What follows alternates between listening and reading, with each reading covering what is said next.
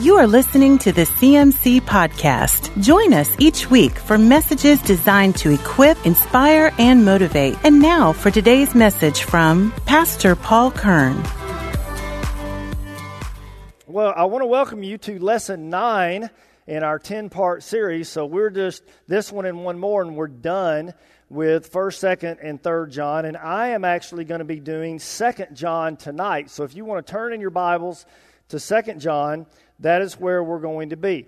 You know, I've had some people ask me, why do y'all do verse-by-verse studies? Why do you do, these 5 weeks or 8 weeks or 10-week studies on the Bible? Well, one answer is, what else are we going to do? Until Jesus comes back, you read the Bible, right? I mean, but the second and probably the biggest reason that we do this is because, if we're going to proclaim to be followers of Christ, if we're going to be people who claim to follow after Jesus with all of our hearts and all of our souls and all of our minds, then it would behoove us to engage our minds and know what our Master said. It's important for us as believers that we read the Bible. It's amazing, but most Christians today know very little about the Bible. I have college-age interns that come into Leaders Academy, and you'll be really, really surprised. Most of them can barely name 6 books in the Bible. 6 books. They can get the Gospels. They usually can get Genesis and Revelation. All the rest is like, wow, I know there's ecclesiastical or something like that. I don't know. But that's why we study the Word. And so we spent a number of lessons in 1 John, and we're not going to go back over that tonight. You can listen to our podcast. We're going to be looking at 2 John. So let's just read this letter together, verse 1. This letter is from John the elder. I'm writing to the chosen lady and to her children, from whom I love in the truth, and does everyone else who knows the truth, because the truth lives in us and will be in us forever. Grace, mercy, and peace, which come from God the Father and from Jesus Christ, the Son of the Father, will continue to be with us who live in truth and love. Now, how happy I was to meet some of your children and find them living according to the truth, just as the Father commanded. I'm writing to remind you, dear friends, that we should love one another. Now, this is not a new commandment, but one that we've heard from the very beginning. Love means doing what God has commanded us. And He has commanded us to love one another, just as you heard from the beginning. Now, I say this because many deceivers have gone out into the world. They deny that Jesus came in a real body. Such a person is a deceiver and an antichrist. Watch out that you do not lose what we have worked so hard to achieve. Be diligent so that you receive your full reward. Anyone who wanders away from this teaching has no relationship with God. But anyone who remains in the teaching of Christ has a relationship both with the Father and with the Son. Now, if anyone comes into your meeting, like into your church, and does not teach the truth about Christ, don't invite that person into your home or give that person any kind of encouragement. Anyone who encourages such people becomes a partner in their evil work. I have much more to say to you, but I don't want to do it with paper and ink, for I hope to visit you soon and talk to you face to face. Then our joy will be complete. Greetings from the children of your sister, chosen by God. So John goes into talking about be aware of apostate teachers. In other words, people who were teaching that Jesus was not the Messiah. He was not the Christ. He did not come in a physical body. He did not resurrect in a physical body. These teachers were teaching these false teachings, and that's why they're called apostate teachers. As a matter of fact, he goes on to say, be careful, because not only will they invade your church, you can also unwittingly allow them into your home, and they can ultimately invade your home. Now, Titus faced this. Titus dealt with this issue and this problem. Chapter 1, verse 10 and 11. Titus dealt with this. Timothy dealt with this in 2 Timothy chapter 3, verse 6. So the church is not just a target for the devil. Our homes are a target for the devil. And I think it's very important that we recognize this. Now, I'm not saying that the devil's going to come into our home armed with a gun or with a weapon. That would be a mistake to come in my house with a gun or a weapon, because I have many guns and weapons in my home. I'm kind of like Jason Bourne. I got them all over the place. So that would be a big mistake to come into my house. But we see John writing to this lady and to the people of the church, and they were meeting in her home. They were having church in her home, and she was being hospitable, which we're called to do. She was being hospitable to these teachers that were traveling. And so John is talking about a home church setting. This is what he's dealing with here as he's talking. And so the main thrust of this letter was to this godly woman not to permit false teachers to come into her home and teach something that does not line up with the truth. Now, this is so important. I was just in a conversation today with a young lady on the phone, and she was a young Christian. And she was telling me, Paul, listen, I love the Lord with all my heart. I am passionate for God. I love God. And I believe that. I really do believe that. But then she went on to say that God told her to do something that was against God's word. Now, that's a dangerous place to get yourself in. Now, it's very hard to receive correction when you are so sincere and wrong. But there is such a thing as being sincere and wrong. It's called sincerely wrong. Now, that's hard to take because you're so sincere about it. I mean, I'm so passionate about it. My whole heart's in it. Well, your whole heart's in it, but you're still wrong. Even though your heart's in it doesn't make it right. What makes it right? That it lines up with the teachings of the Scripture. Amen? And that is the way we always find our standard in life. Paul Kern does not find his standard off of any self-help books that I read. And I read a lot of them. And I think everybody, leaders are readers. I tell everybody that. If you're going to be a leader, you're going to be a reader. So leaders are readers. Leaders read. But I don't ever test what I'm reading over the Word of God. I test what I'm reading by the Word of God.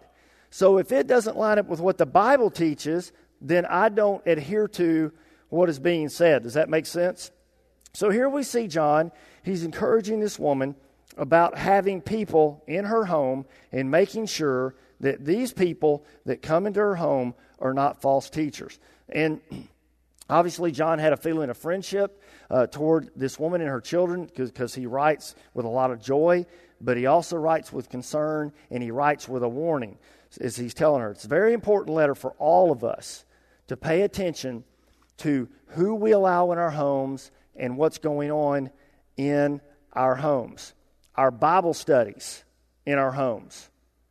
Our church groups in our homes. Even home churches. In the early 80s, that was kind of a big thing as the charismatic movement was taking off. There were a lot of home churches because there wasn't very many charismatic churches to be found. And I have to be honest with you, I discovered a lot of fruity, flaky, like I call them cereal people, fruit, flakes, and nuts. You're right. I met a lot of people like that because they wanted the authority without the accountability. They wanted the power without the submission. And when we look at the Scripture, there is no such thing as authority without accountability. We're all submitted and accountable to one another, and that protects all of us. Amen? So and y'all hear us talk about this all the time, but you want to have people in your corner that challenge what you think. You want to have people in your corner that challenge what you say and what you believe. Okay, that's good, but what does the Bible say? That's good, but what does the Scripture tell us? So I want to look at this letter, and we're going to break it up into 3 sections. The first section, verse 1 through 3, we must know the truth. First section, 1 through 3, we must know the truth. The second section, verses 4 through 6, we must walk in truth. So section 1, we must know the truth. Section 2, verses 4 through 6, we must walk in truth. And then the last section, verses 7 through 11, we must abide or live in truth. So we're going to look at these 3 sections. Now, the first one is we must know the truth. John used the word truth 4 times in the opening of this letter. The truth of Christ is a huge importance to John. And obviously a reoccurring theme all throughout this book is light, love, truth. We see this happening over and over and over. But knowing the truth, church, listen, knowing the truth is way more than just nodding your head in agreement to what we preach here out of this pulpit on Wednesdays and Sundays. It's way more than that. You TC guys, knowing the truth is way more than you just nodding your head in a chapel service and you agreeing with what's being said. Does that make sense? It's way more than that. Because as we look at this, and it's important that we pay attention to this, as we look at this, we have to understand that truth is something that we activate in our life. As a matter of fact, if we look the word truth up in the Greek, that word truth, that word know, you shall know the truth, that word know means activated knowledge. The Greek word means activated knowledge. So in other words, it's a controlled love for the truth. It means that not only am I going to hear the word, but I'm going to activate the word in my life, and I'm going to live out on Monday and Wednesday and Saturday night what I heard on Wednesday and Sunday morning. Can I have an amen? From the very outset of this letter, John confesses the deity of Jesus. John confesses that Jesus is the Messiah. He is the Christ, the anointed one, the Son of God. From the very outset, he says God the Father and Jesus Christ his Son. Now, the Jewish religious leaders denied the deity of Jesus. The Pharisees denied the deity of Jesus. And those were the religious leaders of the day. Those were the ones that were preaching the majority of the sermons and the messages. They refused to accept that Jesus was the Messiah. Now, what John shows us is that if Jesus is only a man, and that's what they were saying. They'd say, Jesus is a good person. Jesus is a religious leader. Jesus is a social reformer. Jesus is he helps the poor. But they would only ascribe to Jesus as being a mere man. But what we have to understand is, church, if Jesus is just a man, if he's merely a man, he can't save us. There's no way that he can save us if he's not God. He just can't do it. And if Jesus is only God, he can't save us. Because man is the one who sinned, and man is the one who owed the debt of death. So Jesus had to be both. He had to be 100% God and 100% man. Who owed the debt of death? When Adam and Eve ate of the fruit, God said, the day that you eat of it, you will surely what? Die. Who owed the debt of death? Man. Who had to pay it? Man. Except man couldn't pay it because man owed it. And God couldn't pay it because God didn't owe it. So God said, here's what I'll do. I'll become a man. And then I'll go and I will die as a perfect sacrifice for the people, and I will pay the debt of death that they owe. Can I have an amen? So we have to know the truth, and we have to maintain the truth. And it's in the home where truth is established. Those of you tonight that are parents and you have young kids coming up in the home, it's so important that you are teaching them the truth of the Scripture. Man, I can't tell you the number of Bible stories that we read at night as I put my boys to sleep, every night we would pray and we would read Bible stories. And, man, we'd read about David and Goliath, and we'd read about Moses and Noah. We'd read about Jonah and the well. We'd read about all these awesome stories. We'd read about Jesus healing people and preaching and delivering people and setting people free, teaching them truth. We have to know the truth. We have to maintain the truth. We teach a class here in our college internship at Leaders Academy called Family Life.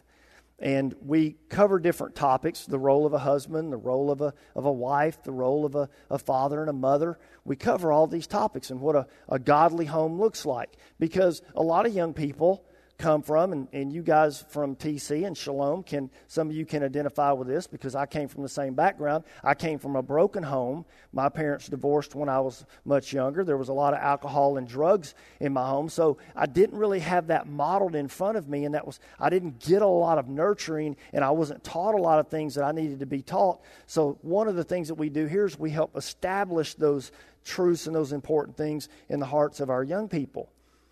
Truth is established in the home, and that's why we have to be careful of the Antichrist making his way into our homes. Now, let me give you an example.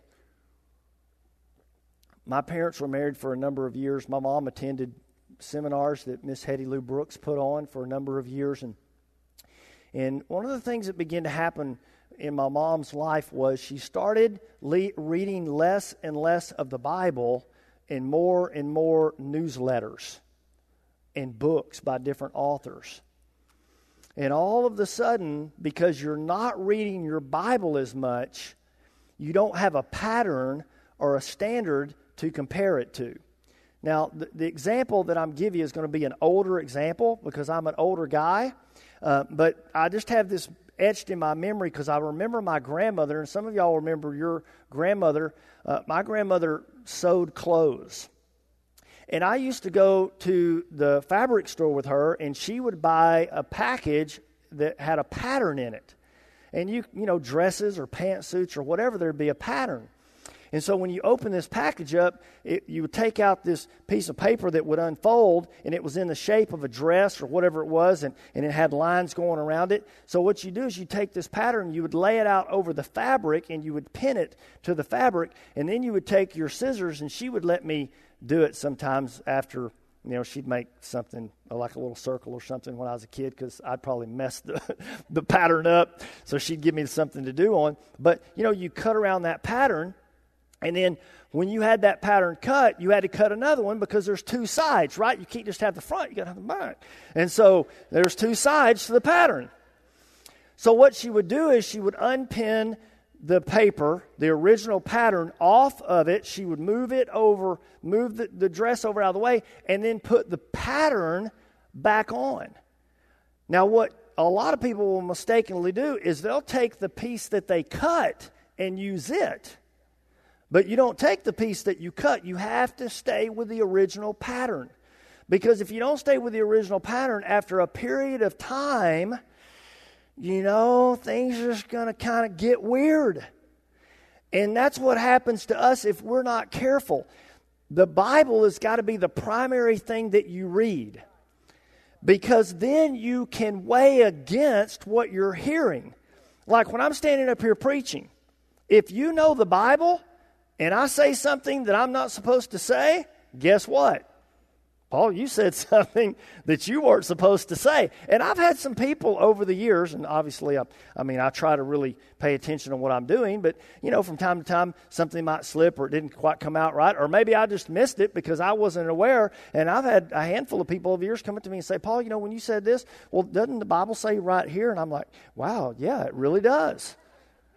And I was sincere, but I was wrong. And so what happened to my mom was she got away from reading the Bible. She started reading more and more of this material, and there was some New Age mixed in with it.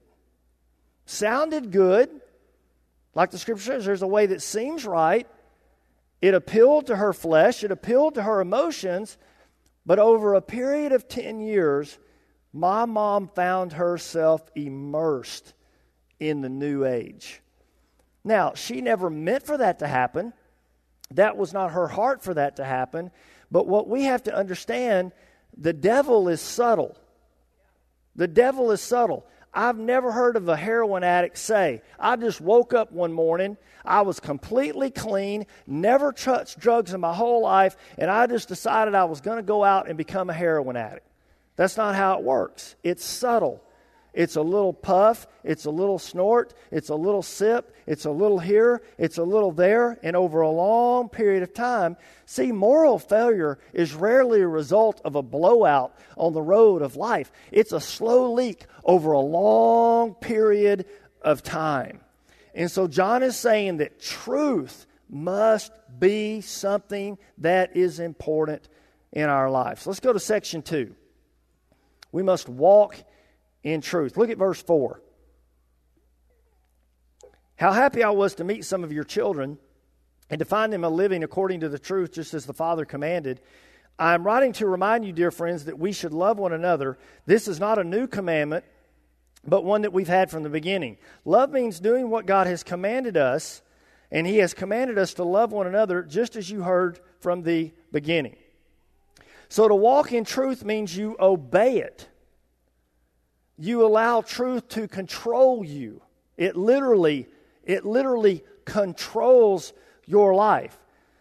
Because the truth is, church, it's a lot easier for us to sit in the audience and agree with what's being said. Yes, I give mental assent to that. Paul, I agree with what you're saying. Man, I agree with what Josh preached last Sunday. Man, if you didn't hear Josh Barnett's sermon on the goodness of God last Sunday, you need to listen to our podcast. It was such a great word, and it was truth. But the truth is, it's easier to sit here, study truth, debate truth, argue truth, but we have to live truth. See, we can't become believers that argue and defend the truth, but we don't obey the truth. And I've met people like that. Man, they will argue it, they will debate it, they will defend it, but then they'll go right out and do the opposite of what the truth says. You know, for example, let me talk to our parents in the room tonight. It's very important for you that you live out your Christianity in your home in front of your children every day. They have to see it. For example, when the phone rings, hey, go look and see who's calling me. And they go and look at your phone. Dad, it's Mr. So-and-so. Well, tell him I'm not here.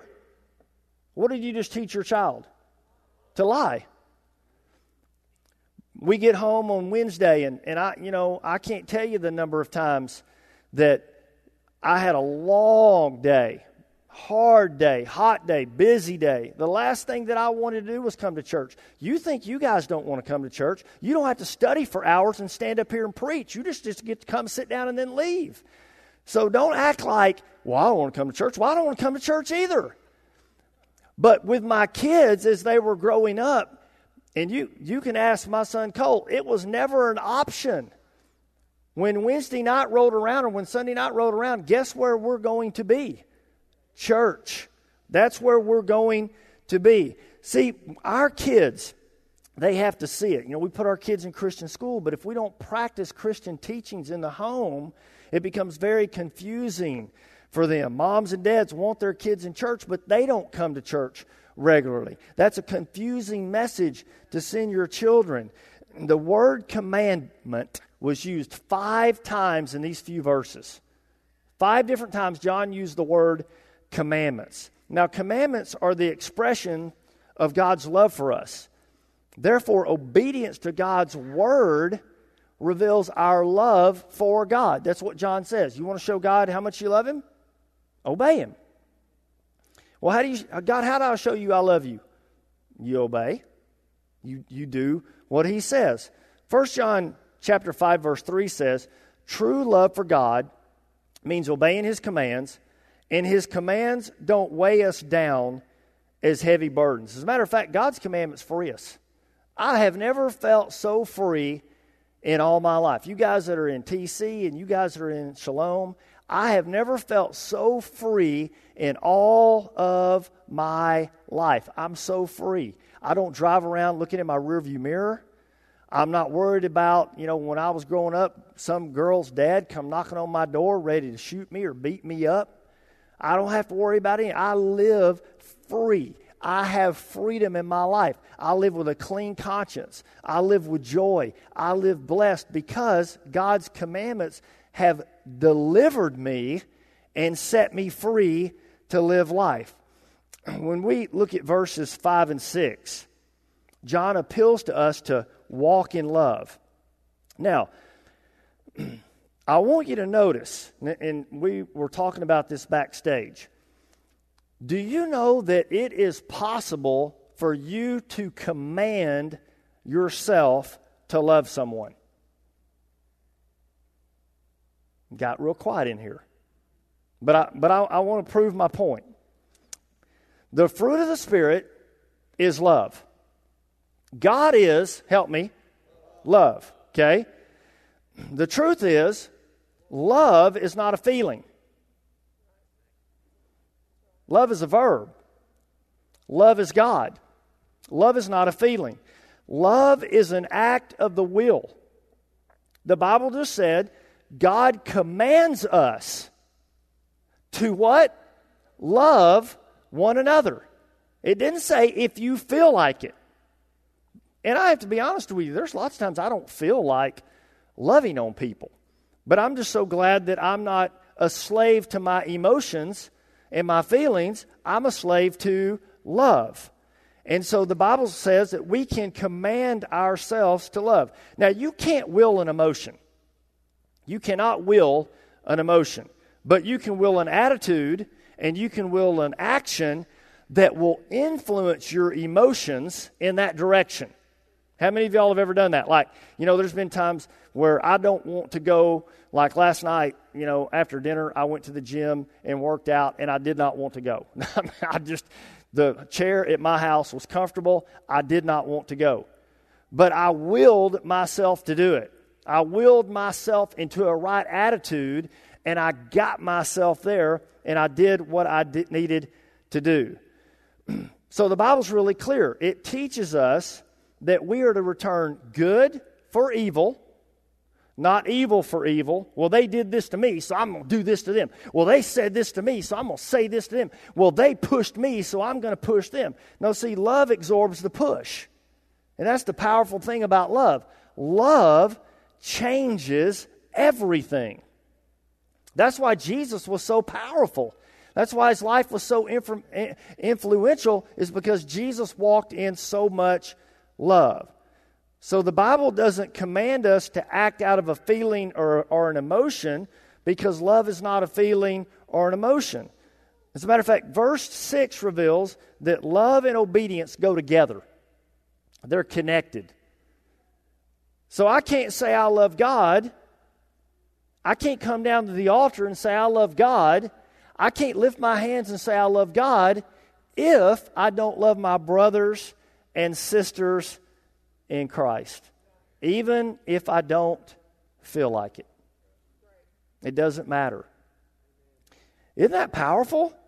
So there are three themes that resonate together: truth, love, and obedience. So it's by believing the truth in Christ and His Word that we're saved, and the evidence of that salvation is shown through, how do you know you're saved? You love people and you walk in obedience to what God says. That's proof that I'm saved. Well, are you saved? Well, I don't know. Do I act like it? Well, yeah, okay. That's proof that I am.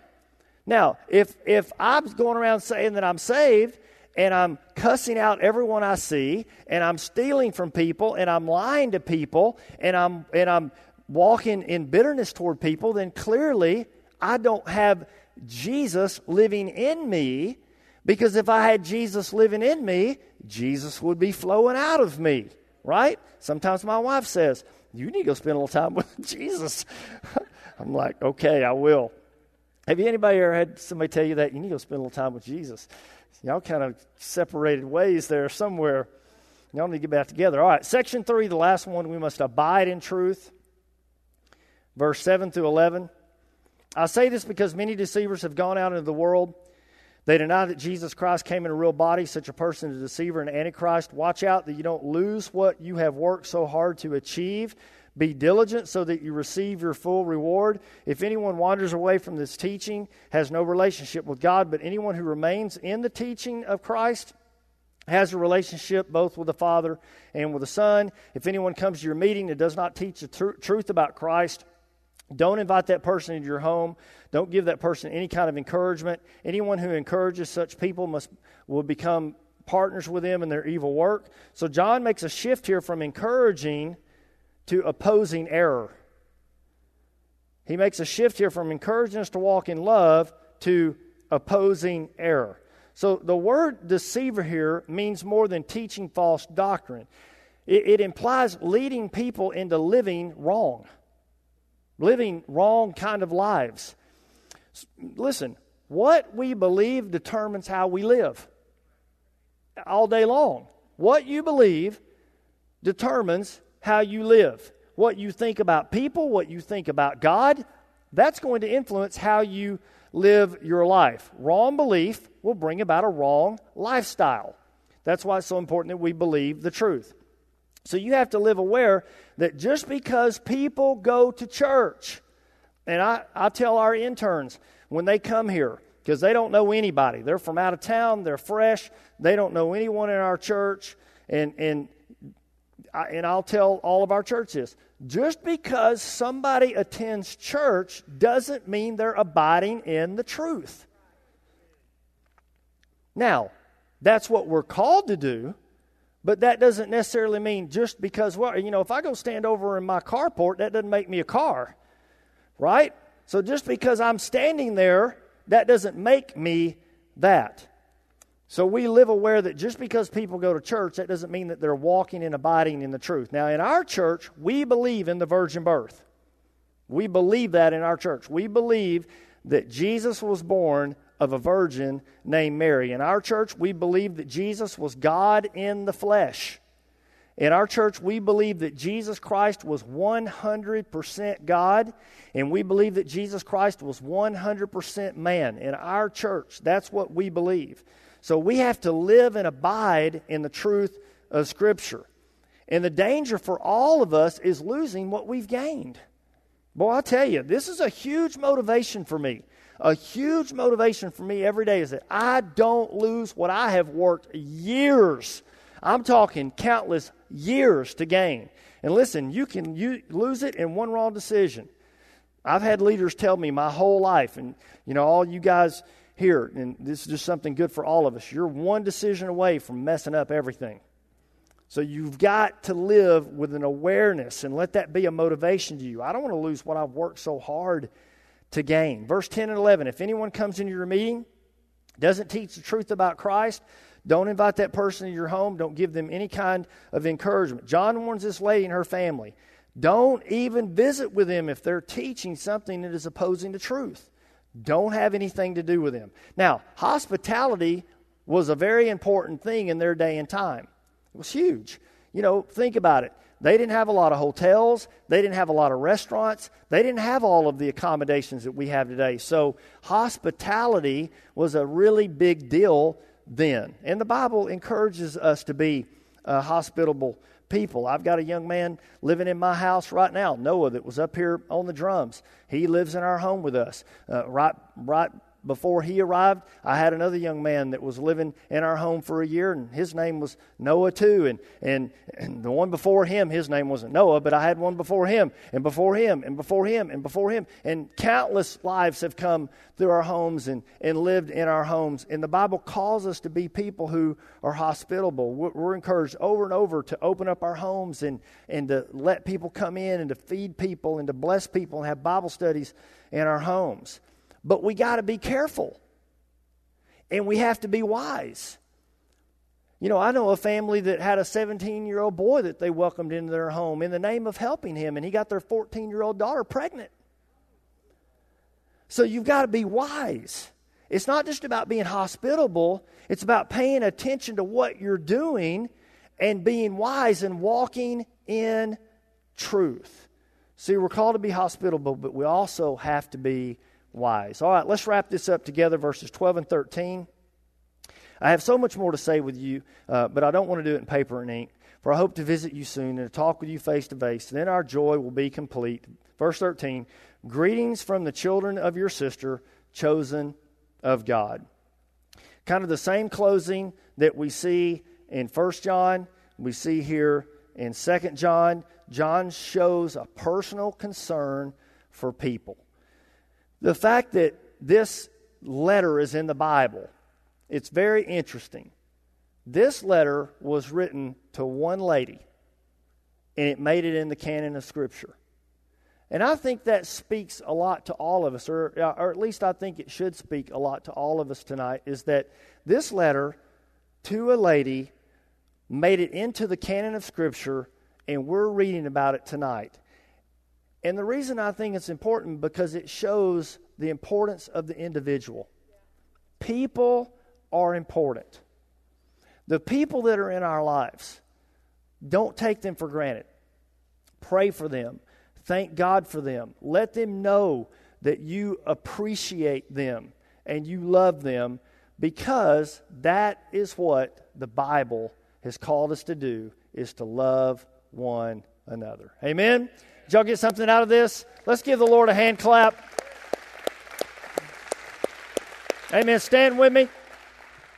We're going to pray together, and then we'll dismiss. Hope to see you all Sunday. We're going to have a great day. Father, we just give you thanks tonight. We thank you, Lord, for the truth of your word. God, help us to walk in truth, to walk in love, to walk in obedience each and every day. In Jesus' name, amen. You have been listening to the CMC Podcast. For more information about CMC, our different conferences, Christian school, college internship, resources, and more, go to cmchurch.com.